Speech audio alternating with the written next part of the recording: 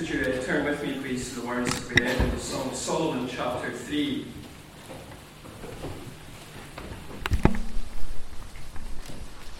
Song of Solomon, chapter 3, and reading verses 1 to 5. On my bed by night I sought him whom my soul loves. I sought him, but found him not. I will rise now and go about the city, in the streets and in the squares. I will seek him whom my soul loves. I sought him, but found him not. The watchmen found me as they went about in the city. Have you seen him whom my soul loves? Scarcely had I passed them when I found him whom my soul loves. I held him and would not let him go, until I brought him into my mother's house and into the chamber of her who conceived me. I adjure you, O daughters of Jerusalem, by the gazelles or the does of the field, that you not stir up or awaken love until it pleases. Many relationships go through times and they go through seasons where the couple, for whatever reason, drifts apart and feels distant from each other. The Righteous Brothers captured this in their song, You've Lost That Loving Feeling, where they sang, You never close your eyes anymore when I kiss your lips. There's no tenderness like before in your fingertips. You're trying hard not to show it, but baby, I know it. You've lost that loving feeling. And perhaps more recently, and this will be the only time you ever hear me quote her in a sermon. You may never hear of me again because I may be thrown out for quoting her in a sermon. But Rihanna has expressed it in her song California King Bed, where she sings chest to chest, nose to nose, palm to palm. We were always just that close. Wrist to wrist, toe to toe, lips that felt like the inside of a rose. So how come when I reach out my fingers, it feels like more than distance between us in this California king bed? We're 10,000 miles apart. And you know, friends, that is true in the Christian life. There are those times and there are those seasons when we can feel distant from Jesus. The closeness, the intimacy just isn't there. And this evening we're going to look at this from Song of Solomon chapter 3, and we're going to look at it under three headings: losing the beloved, seeking the beloved, and then finding the beloved. First, losing the beloved. Look at verse 1. Here the bride focuses on losing the one whom her soul loves. Before we turn our attention to these verses, it's important that we remember the context. The Song of Solomon is this ancient love song that was written by Solomon, the son of David. It's a song that celebrates human love, the love between a man and a woman. It also celebrates royal love, the love between this king and his Shulamite princess. And it celebrates divine love, the love between the Lord and his bride, his people, his church. And in chapter 2, the woman recounts the king coming to her. She's seen him leaping over the mountains, bounding over the hills just to be with her. She's seen him gazing at her through the window, peering at her through the lattice, looking on her with great delight.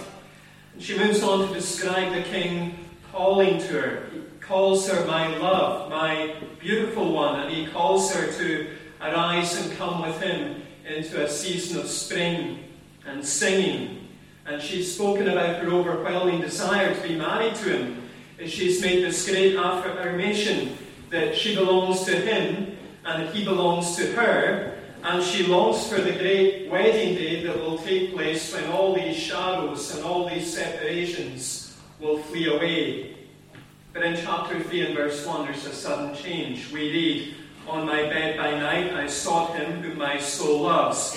I sought him, but found him not. The woman finds herself in her bed by night. The word night is in the plural. It's literally, I found myself in bed by nights, night after night. This is her ongoing experience, and she finds herself looking for the one whom her soul loves. He's the one who had come to her. He's the one who had called her. He's the one whom her soul loves. Later on, she will give extensive descriptions about his appearance and his character. But the fundamental thing about him, as far as she is concerned, is that he is the one whom her soul loves. But she is unable to find him. He's gone. She's in her bed and she's looking around the room, but there's no sign of him. There's no trace of him. There's nothing to suggest that they were ever together. She is left with nothing but the aching question, where is he? Where is the one whom my soul loves? And it continues, not just one night, but night after night after night. Now, friends, as we consider this verse, and before we say anything else, we're being reminded that a Christian is someone who loves Jesus. The woman in this song sees the King as the one whom her soul loves. And the Christian is the person who sees Jesus, the Son of David, the true and better Solomon, the King of Kings and the Lord of Lords, as the one whom their soul loves. That is the essence of what it means to be a Christian. It is about love for Jesus. And that was the question that Jesus asked Simon Peter after he had denied knowing him 3 times. It wasn't, Simon, son of John, what have you done for me? It wasn't, Simon, son of John, what will you do for me? It wasn't, Simon, son of John, what do you know about me? It was, Simon, son of John, do you love me? J.C. Ryle makes this pointed observation where he writes, we may know much, we may do much, we may profess much, we may talk much, we may work much, we may give much, we may go through much, we may make much show in our religion and yet be dead before God from want of love and at last go down to the pit. Do we love Christ? That is the great question. Without this, there is no vitality about our Christianity. We are no better than painted wax figures, lifeless stuffed beasts in a museum, sounding brass and tinkling cymbals. There is no life where there is no love. And so, friends, on this last Sunday of 2021, I want to ask this most important question. This is the most important question you will hear this evening and you will have to address this evening. Do you love Jesus? Do you love Jesus? Is he the one whom your soul loves? If one of the elders was to stand at the door tonight and ask you the question, do you love Jesus? What would you say? But as we consider this verse, we're also being reminded that a Christian, the one who loves Jesus, will go through seasons when it feels like Jesus is absent. The woman looks for the one whom her soul loves, but she doesn't find him. He's nowhere to be seen. And there are those moments, many of us here have known them, when it seems like Jesus has withdrawn his presence from us. We try to read the Word, but it doesn't hit home like it once did. We try to pray, but it feels like our prayers are just going no higher than the ceiling, bouncing off the ceiling and hitting us on the face. We listen to sermons, we attend services, but there's a deadness in our responsiveness to them. There was once a time when we sat in church and our hearts were gripped, and yet that's no longer the case. We're still in union with Jesus. We've not lost our salvation, but we're not enjoying communion with Jesus. We're not aware of his nearness. We're not aware of his presence. We're not aware of his fellowship. We've lost the joy of our salvation. We're like William Cowper, who famously sang, "Where is the blessedness I knew when I first sought the Lord? Where is the soul refreshing view of Jesus and his Word?" Tonight, this verse is reminding us of that very real experience, that very real fact that Christians can go through hard seasons, dry seasons, where it can really feel like we have lost the one who is our first love, the one whom our souls love. And maybe that's true of someone here tonight. Maybe you feel that you have lost your first love. You're still in communion with him. You're still in union with him. You've not lost your salvation. You've lost the joy of your salvation. You've lost that communion. You've lost that closeness. You've lost that intimacy. You've lost that fellowship. And you're wondering what on earth is going on. But we move from losing the beloved to seeking the beloved. Look at verse 2 and 3. The bride now focuses on seeking the one whom her soul loves. In verse 2, we hear the woman's resolution: I will rise now and go about the city. In the streets and in the squares I will seek him whom my soul loves. I sought him, but found him not. The woman now begins a fervent search for the one whom her soul loves. Beginning of verse 2, she's in her bed and she's looking for him, but there's no sign of him. And so she decides to rise. She is not content with this state of affairs. She is not content to lie back in this condition. She resolves to get up and get out of bed and start looking. And she decides to search for him in the streets and squares of the city. And that refers to a careful, thorough, methodical search. She is going everywhere that she can as she looks for him. She is even going to go into the city at night, because there she is, lying in bed at night, there's no sign of him, and she's not going to say, well, I'm going to wait till morning and then I'll look for him. She gets up right away and goes through the city, no matter how dark, how dangerous it might be. But the fervent search proves to be a fruitless search. Look at verse 2 again. The woman is seeking the one whom her soul loves, but her search ends in disappointment and further distress. She's unable to find him. And so we move from the woman's resolution to the woman's encounter in verse 3. We read, the watchman found me as they went about in the city. Have you seen him whom my soul loves? The woman is discovered by the watchmen. The watchmen are the guards who would patrol the city by night. They would keep an eye out for any trouble, and they would keep an eye out for anyone who might be in trouble. And they find this woman who's trying to find the one whom her soul loves. And they can tell that she's distressed. They can tell that she's disconcerted, that she's disturbed, that she's anxious, that she's upset, that she's agitated. And the woman asks them a question. Before they can ask her why she's going about so frantically, she is blurting out this question to them: have you seen him whom my soul loves? There is no small talk. There's no discussion about the weather.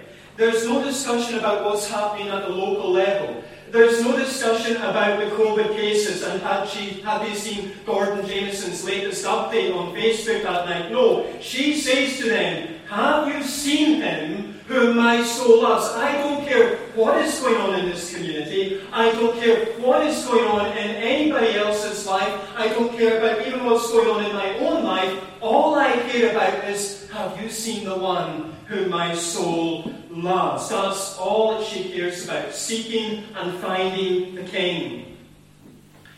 Now, as we consider these verses, we're being reminded that a Christian should determine to seek after Jesus when they feel his absence.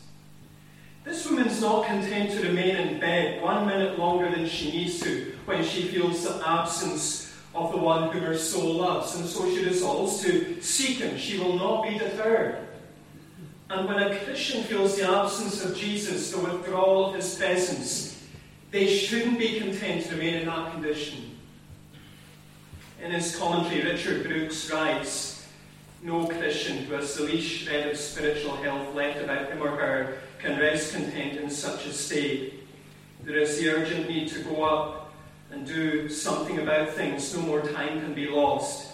And we go to every possible place asking, where have I offended him? Where could the trouble have set in?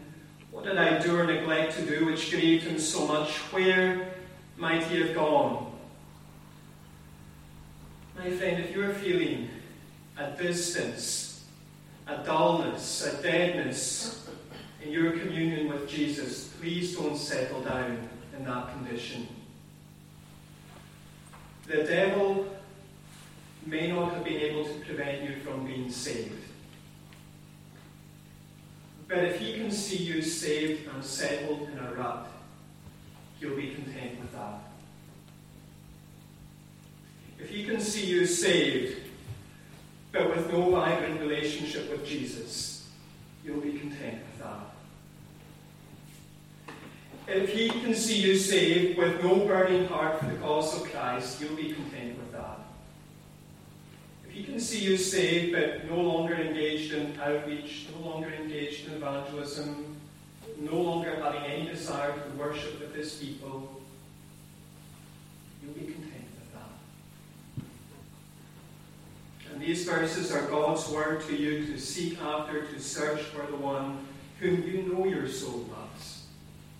And one of the best things that you can do when you find yourself in this condition is to talk to someone else about it. That's what this woman did. She went to the watchman and she said, "Have you seen the one whom my soul loves?" It wasn't going to be a private search for her. She went to others and said, "Help me rekindle that relationship. Help me rekindle that communion with the one whom my soul loves." But as we consider these verses, we're also being reminded about the duties of an elder. The woman is found by the watchmen of the city, and the watchmen represent the elders of the Church of Christ. Elders are overseers. Elders are watchmen whom Christ has gifted to his church for her well-being, for her safety, for her security. In his commentary, Malcolm McLean makes two practical observations about the eldership from these verses. He writes that elders are to be watchmen who are on the lookout for those who are burdened and distressed. And he writes that such elders are to be ready and able to point the burdened and the distressed to the King, to Jesus. I love the elders of our congregation. And I honestly say this, I couldn't get a more loyal and loving group of men who will support me in the work of this congregation. If I was to ever get a call from this congregation, I think the calling congregation would have to pack a minibus so that I could take the 15 elders along with me. I cannot see myself in ministry without these guys. We've got a great bunch of elders. And this evening I want to encourage you, brother elders, that as we enter into a new year, to be watchmen. Be watchmen. Be on the lookout for those who are distressed, those who are burdened, those who are struggling in their communion with Jesus. And be ready, brothers, to point them not primarily to the Kirk session, not primarily to myself, but to Jesus. Point them to Jesus. And I want to encourage you as a congregation to be encouraging our elders and to be praying for our elders as they engage in this task. You know, it can be very easy to criticize an elder. It can be very easy to focus on what they're not doing right, what they're getting wrong. But elders are just human, and they need encouragement, and they need prayer. And when they're maybe at a wit's end, be there for them, friends. They can only support you as much as you support them. And you have a group of elders who are second to none. You have a group of elders who love you. You have a group of elders who pray for you. You might think, why do these elders text me? Why do these elders get on my case when I'm not seen at places and events? Or why are these elders sending around baking and newsletters and all these other things? It's because they care for you. Because they care for you. So please encourage them. Please pray for them. But we move from seeking the beloved to finding the beloved. Look at verses 4 and 5. The bride now focuses on finding the one whom her soul loves. Verse 4, the woman speaks about her discovery. Scarcely had I passed him when I found him whom my soul loves. I held him and would not let him go until I had brought him into my mother's house and into the chamber of her who conceived me. The woman now finds the one whom her soul loves. It would seem that the watchmen have either pointed her in the direction where he's to be found, or they've even walked her there themselves. Because she says, scarcely had I passed him, than I found him whom my soul loves. They have assisted her in her quest. She said to him, where is he whom my soul loves? And now she finds him, and upon finding him, she holds tight to him. Look at verse 4 again. She seizes him. She holds him close and tight. She clings to him like a limpet. She is determined not to let him go. It reminds me of my favourite scene in the film Persuasion, and I know there are people in this congregation who mock me about this scene. I've tried to show it to a number of you, but you all think, what on earth is this? But in Persuasion, Anne Elliot gets this wonderful marriage proposal from Captain Wentworth, And it's this letter, and he's telling her that he's loved her for these 10 years, and she goes running to look for Captain Wentworth. And she runs up to him and she says, I am in receipt of your proposal and am minded to accept it. Very formal kind of engagement acceptance. But anyway, that's what she says. And he says to her, are you quite certain? Are you sure? And she says to him, I am. I am determined I will, and nothing, you may be sure, will ever persuade me otherwise. She is holding on to him. And that's what we have in this scene. We've got this woman clinging on to him. She's not wanting anything or anyone to separate her from the one whom her soul loves. But she does more than hold on to him. She brings him into her mother's house and into the chamber of the one who conceived her. A strange place to go, the mother's house. They don't go for a walk along the beach. They don't go for a picnic by the lake. They don't go for a trek in the hills. So maybe for some of us that would put our relationships in even more danger if we decided to go on a wee hill walking trip. Instead they go to the mother's house. Some suggest that's a picture of them going off to be intimate with one another, but they could do that anywhere. Why the mother's house? Phil Ryken says that a healthy romance is never private. A healthy romance is never private. And here we have this woman bringing the one whom her soul loves into her family's home, where she and he can be together. But not only where they can be together, but where they can also tell the story of their relationship and share their plans for the future with her family. And in verse 5, the woman closes with a warning. We read, I adjure you, O daughters of Jerusalem, by the gazelles or the does of the field, that you do not stir up or awaken love until it pleases.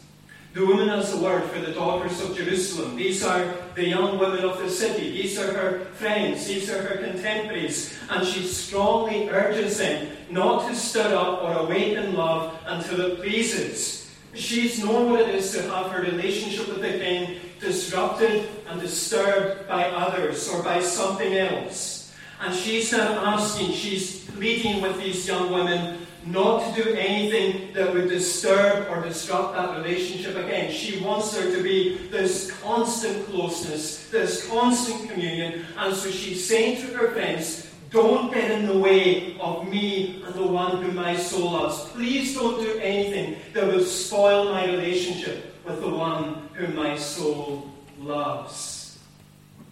And friends, as we consider these verses, we're being reminded that Jesus will be found by those who seek him.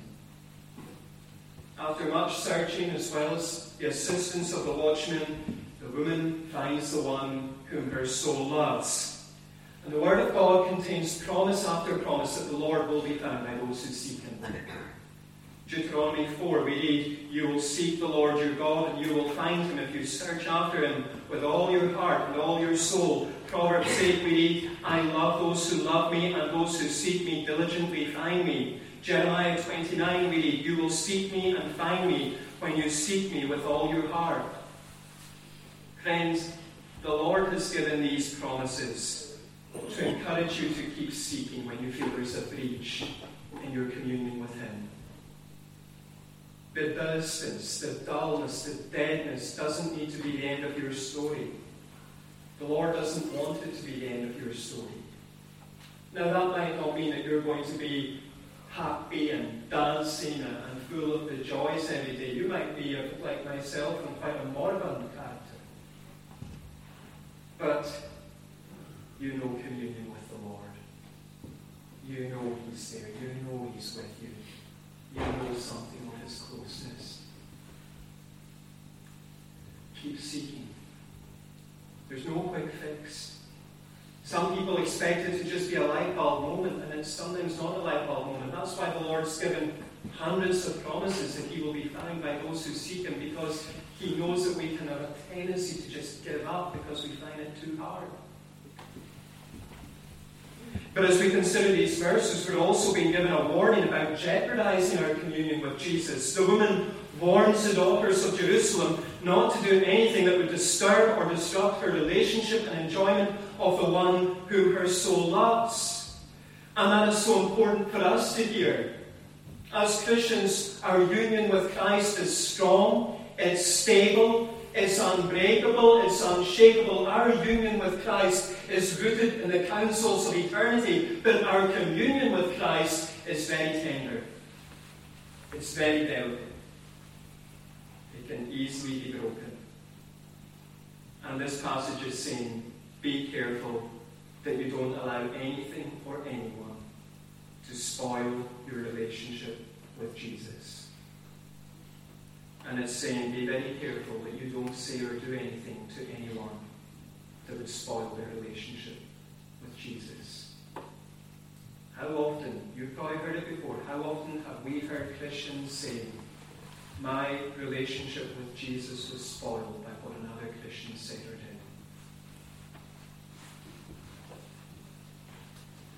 However, there's one final thought that I want to leave you with as we consider these verses. In his novel Great Expectations, Charles Dickens ends with the reunion of Pip and Estella. They've come through many challenges, many heartaches, many heartbreaks, and Dickens concludes with these words, I took her hand in mine, and we went out of the ruined place, and as the morning mists had risen long ago when I first left the forge, so the evening mists were rising now, and in all the broad expanse of tranquil light they showed to me, I saw no shadow of another parting from her. I saw no shadow of another parting from her.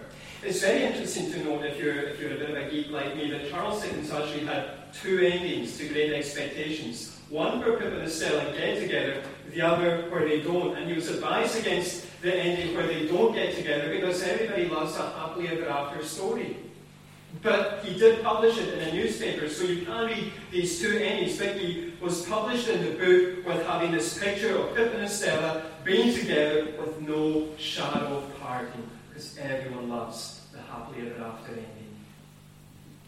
And as we close our study on these verses with this picture of the woman holding on to the one whom her soul loves, not letting him go, we're being given a picture of the world to come, where there will be no shadow of parting between the believer and Christ. The communion will be as strong and stable, as unshakable and as unbreakable as the union. And the aching question, have you seen him whom my soul loves, will be replaced with the rhetorical exclamation, have you seen him whom my soul loves? We will hold on to him. He will hold on to us throughout endless days. And I don't know about you, friends, but that is some prospect to consider on the last Sunday of 2021. Maybe it's been a year where you find your communion with Christ broken, and maybe you need to work on seeking after him with the promise that he will be found by those who seek after him. But think about it, friends. That's not going to be the end of the story for any of his people, any of those who love him, because that day is coming when there will be no more shadows of parting between us and him. What a thought as we go into 2022.